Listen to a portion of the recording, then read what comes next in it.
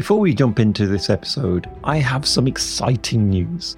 This is in fact the 100th episode of the Superpower School podcast.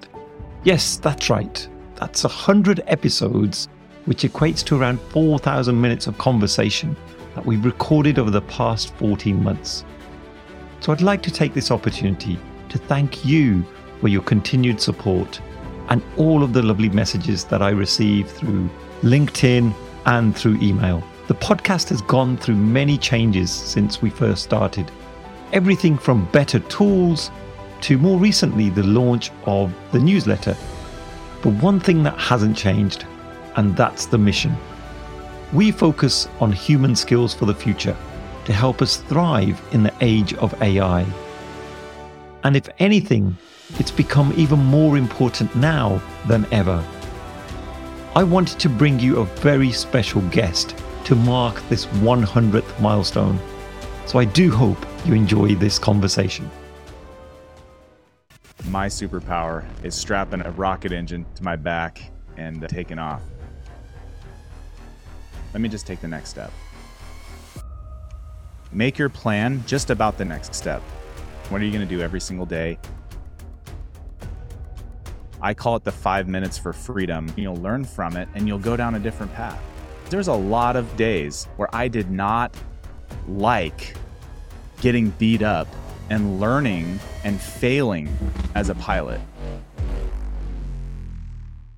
Thank you for joining us for another episode of the Superpower School podcast. I'm your host, Paddy Danda. And on today's show, do I have a guest for you? He's a dream guest because I don't know about you, but I'm a massive fan of Top Gun. And I've always thought, wouldn't it be cool to interview a fighter pilot? And you don't often bump into those people very often because they're always flying up in the sky. But today I've tracked one down and he is a fighter pilot. He's also a business owner and a family man. And as someone who's very passionate about entrepreneurship and business, I have the amazing Dominic Teich on the show. Have I said that right, Dom? Did. Thanks, Paddy. And his fighter pilot call sign is Slice. And I think that's the coolest thing ever. So should I call you Slice or Dom? Whatever you'd like. I've been called a lot worse. Okay. I'm going to stick with Dom because otherwise I don't think I'm worthy of calling you Slice. That must be like a pilot thing that you guys do, right? Oh, no, I'd call you worthy. If there's any sort of authorization for that, I'll authorize it. Awesome. So, Dom, I'm just intrigued. First of all, what superpower would you like to bring to this episode? Well, as you mentioned it, I think it took many years of struggling and failures, but I found myself in a single-seat fighter jet. So I'd say my superpower is strapping a rocket engine to my back and taking off and flying in a single-seat fighter jet. It's a pretty incredible experience, and I feel there's still sometimes I walk out to the jet and I can't believe that they're letting me do it. Turn around sometimes like, nope, nobody's following me. Still get to do this. Wow. How much are one of those jets worth on average? I think it probably ebbs and flows. I would say just a number that I've heard or thrown out, like an F-16 is probably worth about 40 million. And then, the newer 5th gen aircraft are probably into the several hundred million per aircraft type of cost.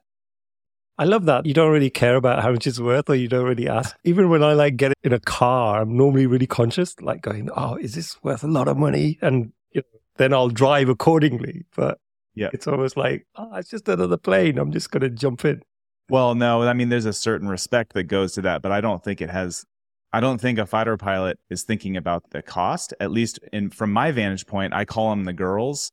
So just like I grew up around horses and cows and stuff like that. So, it's more of we're just taking care of the aircraft that we fly, and also it's a big shout out to all of the support that goes behind us being able to fly. So the aircraft are, the ladies and gentlemen of the U.S. military that are wrenching on these things, and they've got grease on their hands, and they're making sure that the jets are ready and they're safe for us to fly. They're the ones that are really, they're out in the heat because we live out here in Phoenix, Arizona, and the tarmac gets really hot. So there's a huge amount of push behind all of the support personnel that goes into what we do. So I'd be remiss if I forgot to mention them, which I've done before. Oh. But yeah, we take care of them. And I don't think that there's really a feeling of like worth in regards to dollars and cents, but the worth is more of, these are our aircraft. We got to take care of them. And that way we get to still have fun and fly them. Yeah. Oh, amazing. Could you tell us, like, how did you get into this? I'm sure, well, yours is one of the rare professions that even as a 10-year-old, you wake up and you say, I want to be one of them. For most of us, like we don't aspire to be like a business coach or, sort of a banker. It's something that you fall into because it pays the bills. So when you were young, like what was your thinking about when you're going to grow up? What do you want to be? And how did you stumble into this? Yeah, so I think your personality, and I'm a big mindset guy, and I know that you talk about superpowers, and I think we can kind of link those together. I was talking to my dad, I don't know, probably 6 months ago, and he said, and it's true, he said, when you were a little kid, you didn't really have the personality traits that I would have fit in what a traditional fighter pilot type career field would demand.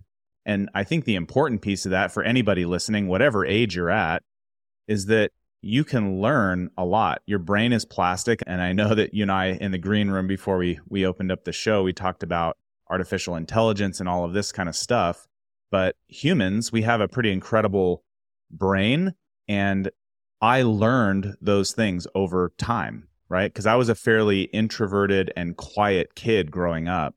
However, some things that I really love doing is, and you had asked for stories, but this morning I dropped my kids off at school, and as I was driving home, there was a huge ditch that was filled with water and muck, and there was a guy on a big tractor with a huge arm and a bucket on the end of it, and he was reaching, it was like a huge hand reaching into this muck, and he was cleaning out the ditch.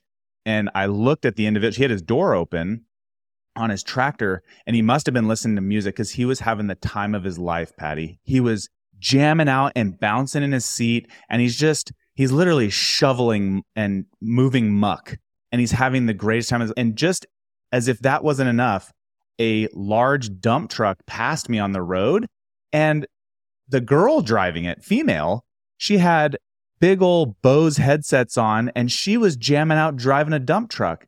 And so that kind of brought me back to my childhood because I grew up out in the country, and Dad had a tractor, Grandpa had a tractor, my uncles had, backhoes, and I grew up driving tractors. So I just liked operating machinery. And I think all of that, to kind of congeal it together, is that you can have a lot of fun in jobs that maybe other people don't want, and that's totally okay. But you can also learn that. And so as a kid, there were certain events that happened in my childhood that really sparked an interest in aviation. I think that probably, kids look at the sky and you'll see it in their eyes. They look at airplanes and they're like, wow, that's pretty cool. But then I had, some fairly key moments in my childhood, of which it started at 7 years old, like you said, 10. But at 7, Dad and I built a little F4 fighter jet on the kitchen table. It's actually on the shelf behind me still. But that little jet, I looked at that and I'm just like, I'm going to fly this thing when I get older in my mind. And a lot of kids will have that, but then you can lose that as you grow up. And that's fine, but it takes time, I think, is what I'm getting at there. And then don't underestimate the power that you have, to inspire others to seek out their own superpowers, right? And you just never know the interaction that you'll have with somebody and what kind of long-term effects that can have. And oh, by the way, it can have really negative effects, especially if you dissuade somebody from their dreams. Now, there are certain qualifications that you need to fly a fighter jet, right? You need to have decent eyes, and you need to be fairly physically fit because the pressures of flight are pretty extreme, but that doesn't necessarily mean you can't be a pilot. What if you're scared of heights? Does that rule you out straight away? Or can you I'm glad you brought that up, because in a jet, I mean, especially our aircraft, there's, I think it's 1, 2, 3, 4, 5. There's 5 different buckles that hold onto our seat kit and strap us into our ejection seat. And then there's a shoulder harness that's hooked into our ejection seat. But also, as the ejection seat falls away, if you unfortunately have to ever get out of the airplane, you're now connected to a canopy, which is called a parachute. I don't know why that escaped my mind. So yeah, then you can parachute down. So I think being strapped in gives you a very good sense. Now, I've never been scared of heights, but I can tell you this, if you put me at the edge of the Grand Canyon and I didn't have any, I was just standing there and it was windy, or you said you were in Vegas this last week, if I was at the top of one of those towers and I was standing on the edge of it, I think I would be scared of heights in regards to like, I'm just scared that I could potentially fall off. Now, if you put a harness on me, you could lean me over the edge and it wouldn't bother me at all. So I think there's a level of how people perceive what is safe.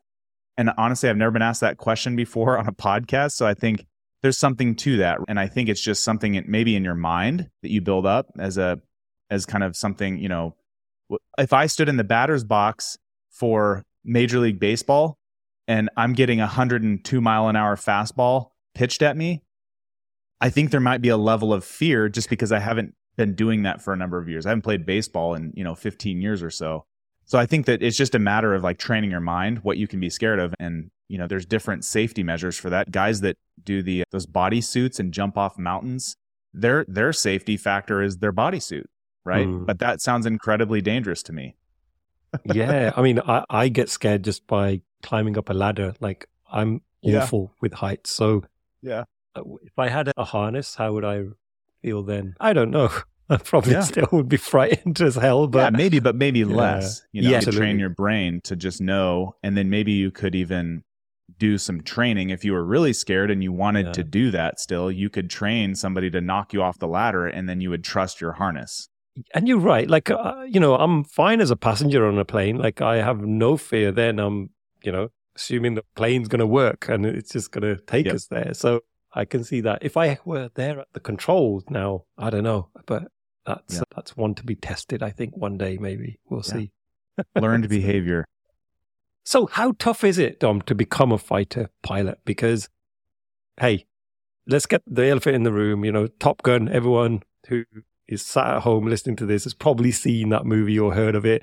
And Tom Cruise, he does some crazy things in that movie. I don't know how much of it's accurate, and that's something else I would love to hear your opinion on in a moment. But, it looks really tough. So can you just put it into perspective? Yeah. So what I would say to those that maybe are aspiring to be fighter pilots or that want to give it a shot or want to do something in your life that's incredibly difficult, right? Whatever that happens to be. If you want to go to space and be an astronaut, if you want to be a doctor, a lawyer, a professor at a college. I mean, those are all kind of difficult things to get into. And you can probably attest, it takes time. It takes grit. And I think there's this false notion nowadays more than ever that just do what you love, right? You hear these types of cliche things that just pop out, and it's, if you're doing what you love, well, Patty, what I can tell you is there's a lot of days where I did not like getting beat up and learning and failing as a pilot.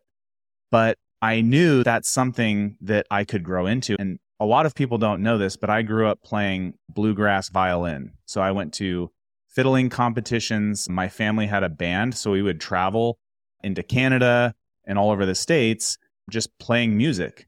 And I can tell you this, there were a lot of days where I did not like playing my violin because it was a lot of work and I wasn't very good at it. But as I got good at it, I really started to love it. And so the message behind that is, even as a fighter pilot, now that I'm an instructor, I've been teaching in the schoolhouse here. I've been teaching young, new F-16 fighter pilots for 7 years now.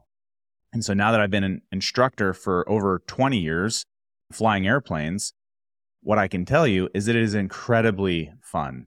It is, I love it, but I can tell you that path wasn't laid out like a red carpet. I didn't step on the carpet and be like, oh, I love this. I just love flying, because it's a very difficult thing to do.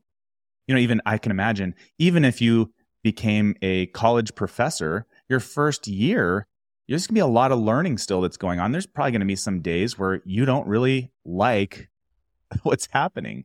So I think my message to a lot of, I would say the younger crowd, maybe you're in middle school, high school, college, you've just gotten out of college, is that as a new person, even if you're working at a bank, right? If you want to be a big time banker, you're going to have to go make coffee and you're going to have to serve your boss and serve the people around you. And a lot of times it's not going to be fun. But guess what? When you're the big time banker, you may end up loving that, and you may be on top of your own world. You may be just the best dadgum tractor driver on this side of the Mississippi, but that doesn't just happen overnight. So I think that is a big thing that I try to tell people is that don't do the easy stuff, right? Because everybody can do it. What are you going to do that's going to take some time that you love? Got it. And what is the process for becoming a fighter pilot? Like, is there different levels of qualification or is it like one big program you've got to go through? It's very restrictive just to get even selected to be a pilot in the military. And I would say there are even, there's even qualifications in the civilian world. I'd say the difference in the military is that there's usually a cutoff for age. So if you can imagine, if you're 55 years old and you want to fly military jets, it's too old. I think the age is actually 36. There can be waivers, but they typically want to get the younger. What's that? I said, damn, I missed out, but go on. So yeah, there's a ton of qualifications to just apply. And then there's three different commissioning sources to become an officer. So one qualification, you have to have an undergraduate. You have to have a 4-year degree at a minimum. So you have to go through that whole rigmarole. You have to go to college. So you have to be educated and you have to have a degree. That's one qualification. You have to meet age qualifications. And then there's all sorts of health, vision. You can imagine all the different things that the military wants to make sure that you have, right? Obviously, if you've got diabetes and you've got heart issues and you can't see, that becomes very difficult to fly fighter jets or even fly any military aircraft for that matter. So there's the selection process. Once you're selected, then you go through some sort of boot camp, for lack of better term. And then once you graduate boot camp, then you go to flight screening, and they screen you to see if you're going to, in smaller aircraft, little maybe 4-seat aircraft, and they just go up and you fly for probably 10 or 20 hours, and they screen you. Are you going to be throwing up all the time? Do you get dizzy? Do you have any flying aptitude? Can you learn how to do this? And then if you pass screening, then you go to undergraduate pilot training, and you're flying a 1,200 horsepower turboprop jet engine little go-kart of an airplane with ejection seats. It's a really fun airplane. And then you go through that training, and if you graduate there, then you go on to your different track. So there's tracks for flying helicopters, flying heavy aircraft, fighter jets. So there's different tracks. And then there's different levels of competition, right? So I would say by and large, many students want to go to the fighter track just because of Top Gun, and there's that allure. However, I will say I have met some guys that were the top of their class and they chose to go through the heavy track to fly big airplanes. So then you get selected to go to the fighter track, and now you're flying a twin engine jet supersonic airplane, and you're flying in formation and learning those skills. And then if you pass that, you get your wings, and you have to go to other training. It's Introduction to Fighter Fundamentals, and you're flying a jet there. And then and only then, if you graduate there, you get to go to fighter pilot training in an actual fighter jet. But then you have to make it through that program. So there's, let me think, flight screening, UPT-1, the track to number 2, and then the actual fighter jet training. There's six steps to even go through, 6 different flying courses to where then you are now an actual fighter jet wingman. And you can't even lead other aircraft. You can just fly the jet yourself and employ it in combat. And then there's flight lead upgrade training. So then you learn how to lead other aircraft around. And then and only then you jump to instructor pilot upgrade training. And then if you're really good and the timing and everything lines up, then you can get selected to go to Top Gun school and go through the weapons school to become an instructor of instructors. So as you can imagine, there were many days where, I was pushing 14 and 16 hour days for many years, learning how to do all this, and it just wasn't fun. But I loved flying fighter jets. So there's that, I think this could be fun, and I think I could love this forever type of feeling behind it all. But it took some time. Wow. I'm speechless. Like, that is phenomenal, that journey. What percentage of people drop out out of the number that started? Well, so for my class, it was, I think we started with I think we had a little bit higher of a washout rate than most, but we started with, I believe, 28 or 30, and we graduated with 20. So there was, from the time, I think that was step 3, right? So in step 3, when they're flying that higher performance jet engine turboprop airplane, we lost a good chunk of the class, 8 or 10 students. And now granted, 3 or 4 of them were actually really awesome dudes. They just kept throwing up. They couldn't stop. They got motion sickness. And as you can imagine, if you get motion sickness and you're throwing up, you're not flying the airplane. So that's kind of a dangerous combination. So another story for you, Patty, there was one of the students, he was one of the happiest, hardworking, just a pleasure to be around. And every time he flew, he would throw up. And there's this chair that's on really good ball bearings, and you sit in it, and it's got a cage around you. So you strap yourself into it, and then somebody stands on the outside. It's like a merry-go-round from hell, and they just spin you really fast. And so it's to essentially train your inner ear, right? Because you have water in your inner ear, and when it spins around, that's what can trick your brain, and that can trigger that response of, I want to throw up. Well, this kid would go over to we call it the barony chair, and he would spin every afternoon, and he would violently vomit every afternoon. But he was determined. Well, he hit his bust limit. So if you throw up in the airplane, you don't pass the ride. So he hit the bust limit, and unfortunately he washed out. But there's very few people that are so determined to do that. Throwing up every single day, multiple times, just to try to see if he could get over it. And I think the important message to that is that I would imagine that whatever career field he is in now, because unfortunately I haven't kept up with him, whatever career field he's in now, based on his attitude and his perception, how he trained his own mindset, pilot training wasn't a failure to him. He learned something from that, and he learned what he wasn't good at.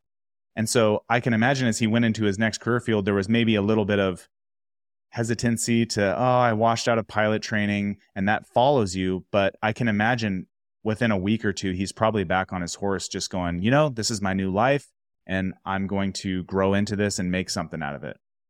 Oh, I think you're so right. Every experience that we have, we take a little bit from that to shape where we're going. Steve Jobs did was that famous speech about joining the dots. And, he looks back at his life and he goes, I attended this calligraphy class, and people were saying, like, what are you doing? But yet, look at the outcome at the end. Like, Apple, they have the most beautiful fonts and all of these great, and it's all because of all of these little experiences that he had along the way. And I think looking back and joining the dots and going, that was a reason why. Like, there was always a reason for having these experiences, I think is absolutely true. Going back to Top Gun, Tom Cruise, the stuff they show in that movie, is it like accurate, or is that just way over the top? And did he do a good job in it for you? Do you think, like, as a fighter pilot yourself, as a practitioner, as someone who's been through, to hell and back, watching that movie, did it make you cringe, or were you proud of what they produced? So I would say that I think it depends on the person that you ask, right? So this is all personally biased, of course, right? This is just my own personal opinion. When I watch Top Gun, and I'll say right up front, I enjoy watching Top Gun 1 and Top Gun 2. I think they're, from a cinematography standpoint, they're phenomenal. And there's a reason behind that. And I wish the Air Force would freaking publish a movie, or at least get something out there on the same level. But we haven't done that. So the Navy and the Marines, they get all of the Hollywood glory. But so from a cinematography level, it's phenomenally produced.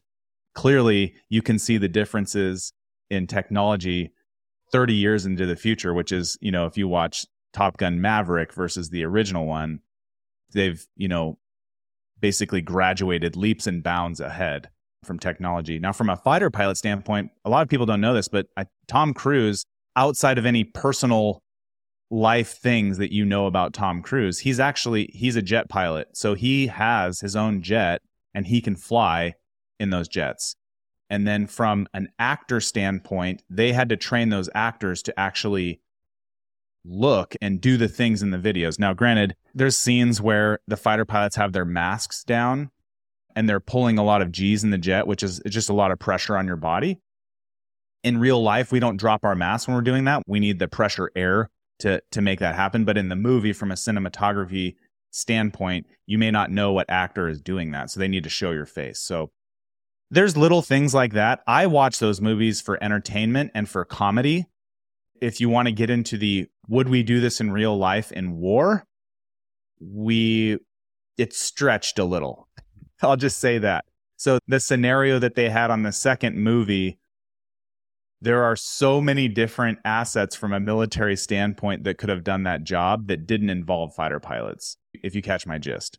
So there's satellites, there's ballistic missiles, there's cruise missiles, there's boats and ships and all sorts of other stuff. If you really wanted to drop a bomb through a thing like that, you probably, from a military standpoint, would not use fighter jets. Again, that would have been a short movie, though. That would have been like a really quick movie. Done that. So. We needed 2 hours of content, right? Yeah. The buildup is one guy sitting at a desk like Homer Simpson, and he hits a red button, and then the movie's over and they win, right? Like, yeah. From a Hollywood standpoint, that wouldn't work. Now, I will say that flying low and fast like they did, that's difficult to do because you are actually hand flying the aircraft at those low altitudes. So, your attention has to be on that. There are missile systems that can shoot you. So there's that aspect of it. So I would say as they got into the later part of the film where they then took off in the old school F-14 and fired that thing up and took off, and there's like fire and the runway's broken apart. I was laughing because I considered that comedy. It's that's not tangible. You can't do that. Like, fighter jets are very finicky. Like I said earlier, I call them the girls. You have to take care of them. They're alive. I think the jets have their own little quirks, and you have to have the right maintainers taking care of them. So for them to just jump in an F-14 that hadn't been potentially started in years, like the chances of it actually starting and taking off and doing all that stuff or breaking is probably pretty low. Again, personal, that's Dom Slice Teich's personal opinions on fighter pilot movies. Does not represent anything I'm not representing the military or any of that stuff, because I know people will be like, you're not allowed to say that. Got it. Oh, no, that's really great insight. And Dom, so in terms of the work that you do, you utilize a lot of your experiences from your fighter jet pilot experiences, and you bring them into the business world. So could you give us some of your insights there? How has that fighter jet pilot mindset helped other business leaders in the work that they do? Before we continue, here's a quick word about the sponsors of this show. So your execs have decided to go through a big transformation to change your ways of working. They've restructured the teams, invested in new tools and techniques, but there's one small problem. How do we measure our improvement consistently across the organization without falling into the trap of relying on what we call vanity metrics? Yup, those KPIs that look great on paper, but just aren't very useful. I want to introduce you to Comparative Agility. It's the world's largest continuous improvement platform. They've gathered over 4 million data points from thousands of organizations so that you can benchmark your maturity against the world index or compare yourself to your industry. They have a wide range of different surveys covering topics such as business agility, psychological safety, DevOps, employee engagement, and many more. What makes these surveys so valuable is that they've been written by respected thought leaders who are experts in their field, such as Mike Cohen from the world of Agile, all the way through to Dr. Amy Edmondson. So whether you're a coach, team manager, or a transformational leader, be sure to check out Comparative Agility to help implement a culture of continuous improvement. Best of all, you can test drive the platform completely free. To find out more, check out the link in the show notes. Now, let's get back to the episode. Yeah, so where we are now is a number of years ago, I started a real estate business where we buy multifamily properties that are distressed and we renovate them. And then I raise capital from investors. And I wrote a book about it so that I could give that to investors so that they could learn about the process and all that stuff. So I think being a fighter, and everybody's different, right? You have your own strengths. And I think one of the superpower strengths that I didn't know I had is that a lot of times I am not standing there worried about what other people think what I'm doing. Because if I know that I'm on the right path, I'm going to run down that path. But for me, I don't need groupthink. I don't need people behind me saying, I don't need likes on Facebook and all that kind of stuff. And I find that a lot of people nowadays are very worried and concerned about what other people think that they're doing. And I will say my path is much different than what most fighter pilots take. Not all, but a lot of fighter pilots, they'll retire from being a fighter pilot and then they'll go to the airlines and fly for the airlines. That doesn't really appeal to me. I would do it if I had to, and I have all the certifications and qualifications to do that, but it doesn't appeal to me. And I don't love the idea. And it just sounds tedious to me. But I would say that the large crowd does that. From my standpoint, if I could give my superpower is, granted, I learned a lot as a fighter pilot, but my superpower is that I'm kind of unhindered by suggestions from people that quote unquote want to be helpful, but that aren't, right? And they're trying to hold you back. So those are the villains in my life that they say something and I go, well, you're not going to do that, but I'm going to do that. So for me to start a real estate business that raises investor capital and writes a book and has now multiple websites, and I've started multiple businesses, and we are getting ready to publish our 6th book this year as we're talking. And I think out of all, you talked about connecting the dots, right? Well, I never thought I was going to write a book, but I wrote the book because I found I was teaching a lot of people what I was doing in my business. And so if people had an interest, I go, well, I'll just congeal all my notes and put them in a book. And then when they ask, I can hand them a book. And then they'll go, holy crap, dude, you wrote a book? And I'm like, well, yeah, this describes my ideal investor. So if you fit this book, then let's talk. But then that saved me a ton of time. And then when I wrote that book, I started talking to other fighter pilots during the COVID-19 debacle. And I said, hey, have you ever published your story? So we started publishing short stories, and we put those in a book called Single Seat Wisdom, because we're single seat fighter pilots. And it's just the perspective of a fighter pilot in a 10-minute read with a short, impactful thing at the end of each chapter. So each book so far has 20 different fighter pilots writing stories, and we put those in Single Seat Wisdom. It's a series now. We're getting ready to publish volume 3 this year in 2023.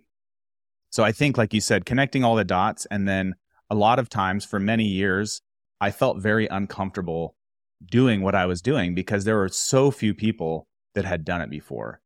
So I think that's maybe my superpower. You can call it a gift, a talent, right? If you're more of a spiritual, if you read the Bible, they'll talk about God gives you talents. You have to find those talents. And I think one of them is I'm usually not worried about what other people have to say if I know that I'm on the right path and I have good intentions behind it and it's for the greater good.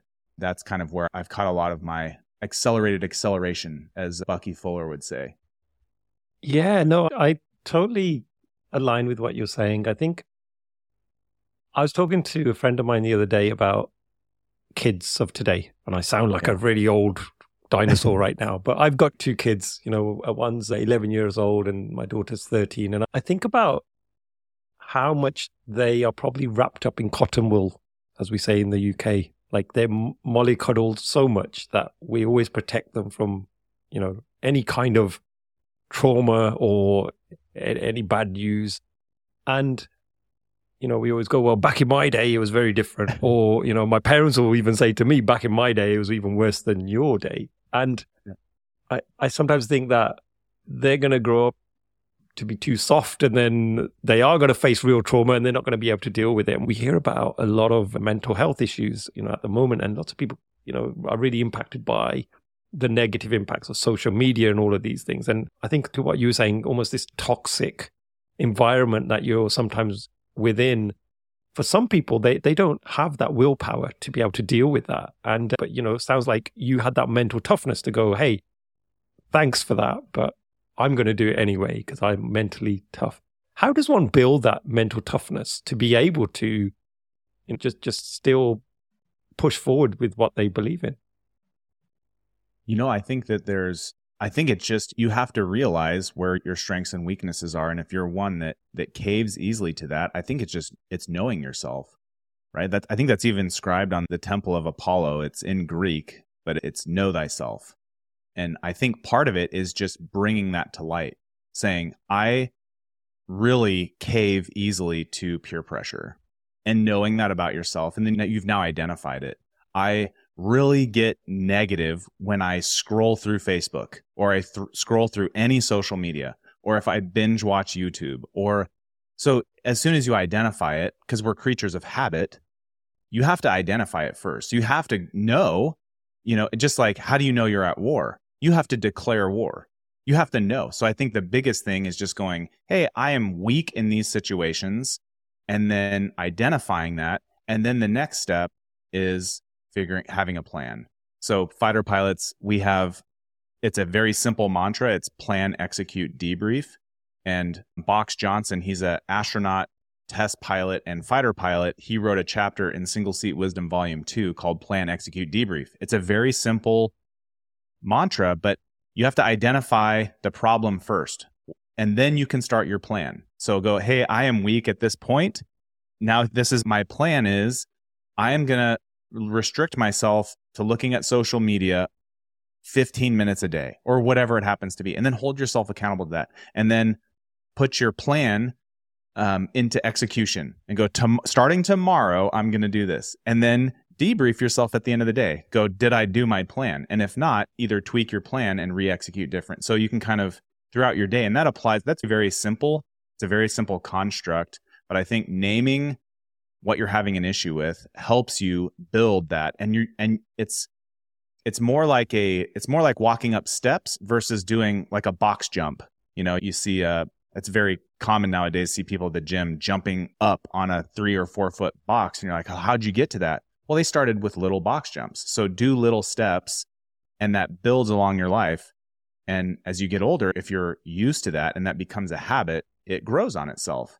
But I can tell you right now, Patty, I was not that type of person. It just didn't happen overnight. It takes time. You have to practice it. It's just like hitting a fastball, standing in the batter's box and hitting it. And I don't know, maybe cricket is more prevalent over there, but it's the same thing. You got to practice. And if you don't practice, then how are you going to, and if you don't practice and you don't know what you're trying to battle, if you haven't declared war on something that's dragging you down, then how do you know where to start? So there's this great TED talk that you just reminded me about, which is by a guy called Jie Zhang. What I learned from 100 Days of Rejection. And this guy, he's just amazing. He talks about how he purposely set himself a challenge of trying to get rejected every day for 100 days. And he does like ridiculous things. Like he turns up at some random person's house with a flower and a pot. And he basically knocks on the door and goes, hey, you don't know me, but I'd love to plant this in your front garden. And the guy's like, no, but Joe over the street, she likes plants. Maybe you want to go talk to her. So like he just does these ridiculous things to get rejected, but then he shares his learning. And for me, it kind of reminds me of that, because if we don't have these setbacks, and sometimes a big setback can be overwhelming, but if we have small setbacks, then over time they accumulate. And I think we do get conditioned in a way in which we're able to deal with. Otherwise, if we've never had a failure and then all of a sudden we get a big one, then that can be very traumatic for many people. So I love that. I think, we've got to have those setbacks, as you mentioned, but, embrace them and use it as a learning for the next one. But yeah, I need to do that 100-day challenge at some point. If you're in, let me know. But I would love to do it with someone else so we can both push each other. But I haven't found a volunteer just yet who wants 100 days of it. I think let me wait till I retire in a couple years from the military, and then I'll start doing ridiculous things like that. Oh, awesome. Then we'll be knocking on strangers' doors and going, hey, can I plant this? Awesome. Dominic, I have one other burning question I was going to ask you. Has there been an occasion where you've had a near-death experience through the work that you do, or what has been the most scariest or most dangerous moment for you? Also, I would say you hinted at it. The word failure it's a big one. And I think your initial reaction to hearing the word failure will determine a lot of how you are able to process what happened and learn from it. Because you said, in shorter words and you said it better than I can, but when you fail, do you consider that a failure as a person, or do you consider that a lesson learned? And so a lot of times when I fail, as much as I don't like to, and it hurts and it's embarrassing at times, and all of the things, you learn from that. And so as a young fighter pilot, I was, for lack of a better term, I was dogfighting So we were doing very close in, very fast dogfighting. And I was fighting an instructor who was much better than I was. And I got comfortable on the flight that day. And on our 6th engagement, I broke a training rule and pointed at his aircraft too long while I was taking simulated shots. And I passed his aircraft very close. We had a very close pass, but it happened so fast that it was almost like I didn't have enough time to be scared of it. But as it started to settle in, and then we started to look at our tapes in the debrief, I realized that I had a very near-death experience. And so I got, the very tight-knit communities, whether you're a police officer, firefighter, you're on a baseball team, maybe even doctors and lawyers do this in their close groups, but they name each other. And so fighter pilots have a naming ceremony, and it's not really a naming ceremony. They drag you through the mud, figuratively, and then you get your fighter pilot name. And I've been named a lot of bad names throughout my career. And so I'm lucky to have gotten Slice, one, because it's a PG call sign, and some of the other ones weren't so good. But now Slice means to me that I failed on that mission. On that training mission, I almost died, and I learned a lot from it. So now that's something, instead of running away from that and fearing that, I can now teach the young students and say, hey, if you want to die or potentially die or get really close to death, then you will do this. And by the way, that's how I got my call sign. So it's a lesson learned. There's another story that I wrote about in Single Seat Wisdom Volume 1, and that was another near-death experience in fighter jets. But for the interest of time and kind of as a hook, if you would like to read about that, you can find it in that book. Oh, you got me on the edge of my seat now. I'm like, oh my God, I want to know more. But I see the book is behind you, so I will certainly check it out. I will include the link in the show notes as well for anyone that wants to get hold of the book. Great, thank you. Dom, how can people get in touch with you, and how can they find out more about the great work that you do? So we've distilled everything down. I say we because we're up to 52 fighter pilots now in the single seat mindset community, but singleseatmindset.com. That's our landing page. And there's also free resources. One of the main thing that you'll see on the landing page, if you want to learn more or develop your own superpower, I started a program that now has other fighter pilots contributing ideas to, but it's called The Competent Wingman, and it's right on the main landing page of singleseatmindset.com. It's completely free. It's a 2-minute message sent to your email once a week. I don't sell your data. I don't get anything out of it. It's just us sharing some lessons, miles high lessons from the third dimension for people to kind of read and see what it's all about. And if you don't like it, just unsubscribe from it. Absolutely. I agree. And yeah, we control what comes into our mailbox. So we have that decision to make, but it sounds like a really valuable resource. So thank you for sharing that, Dom.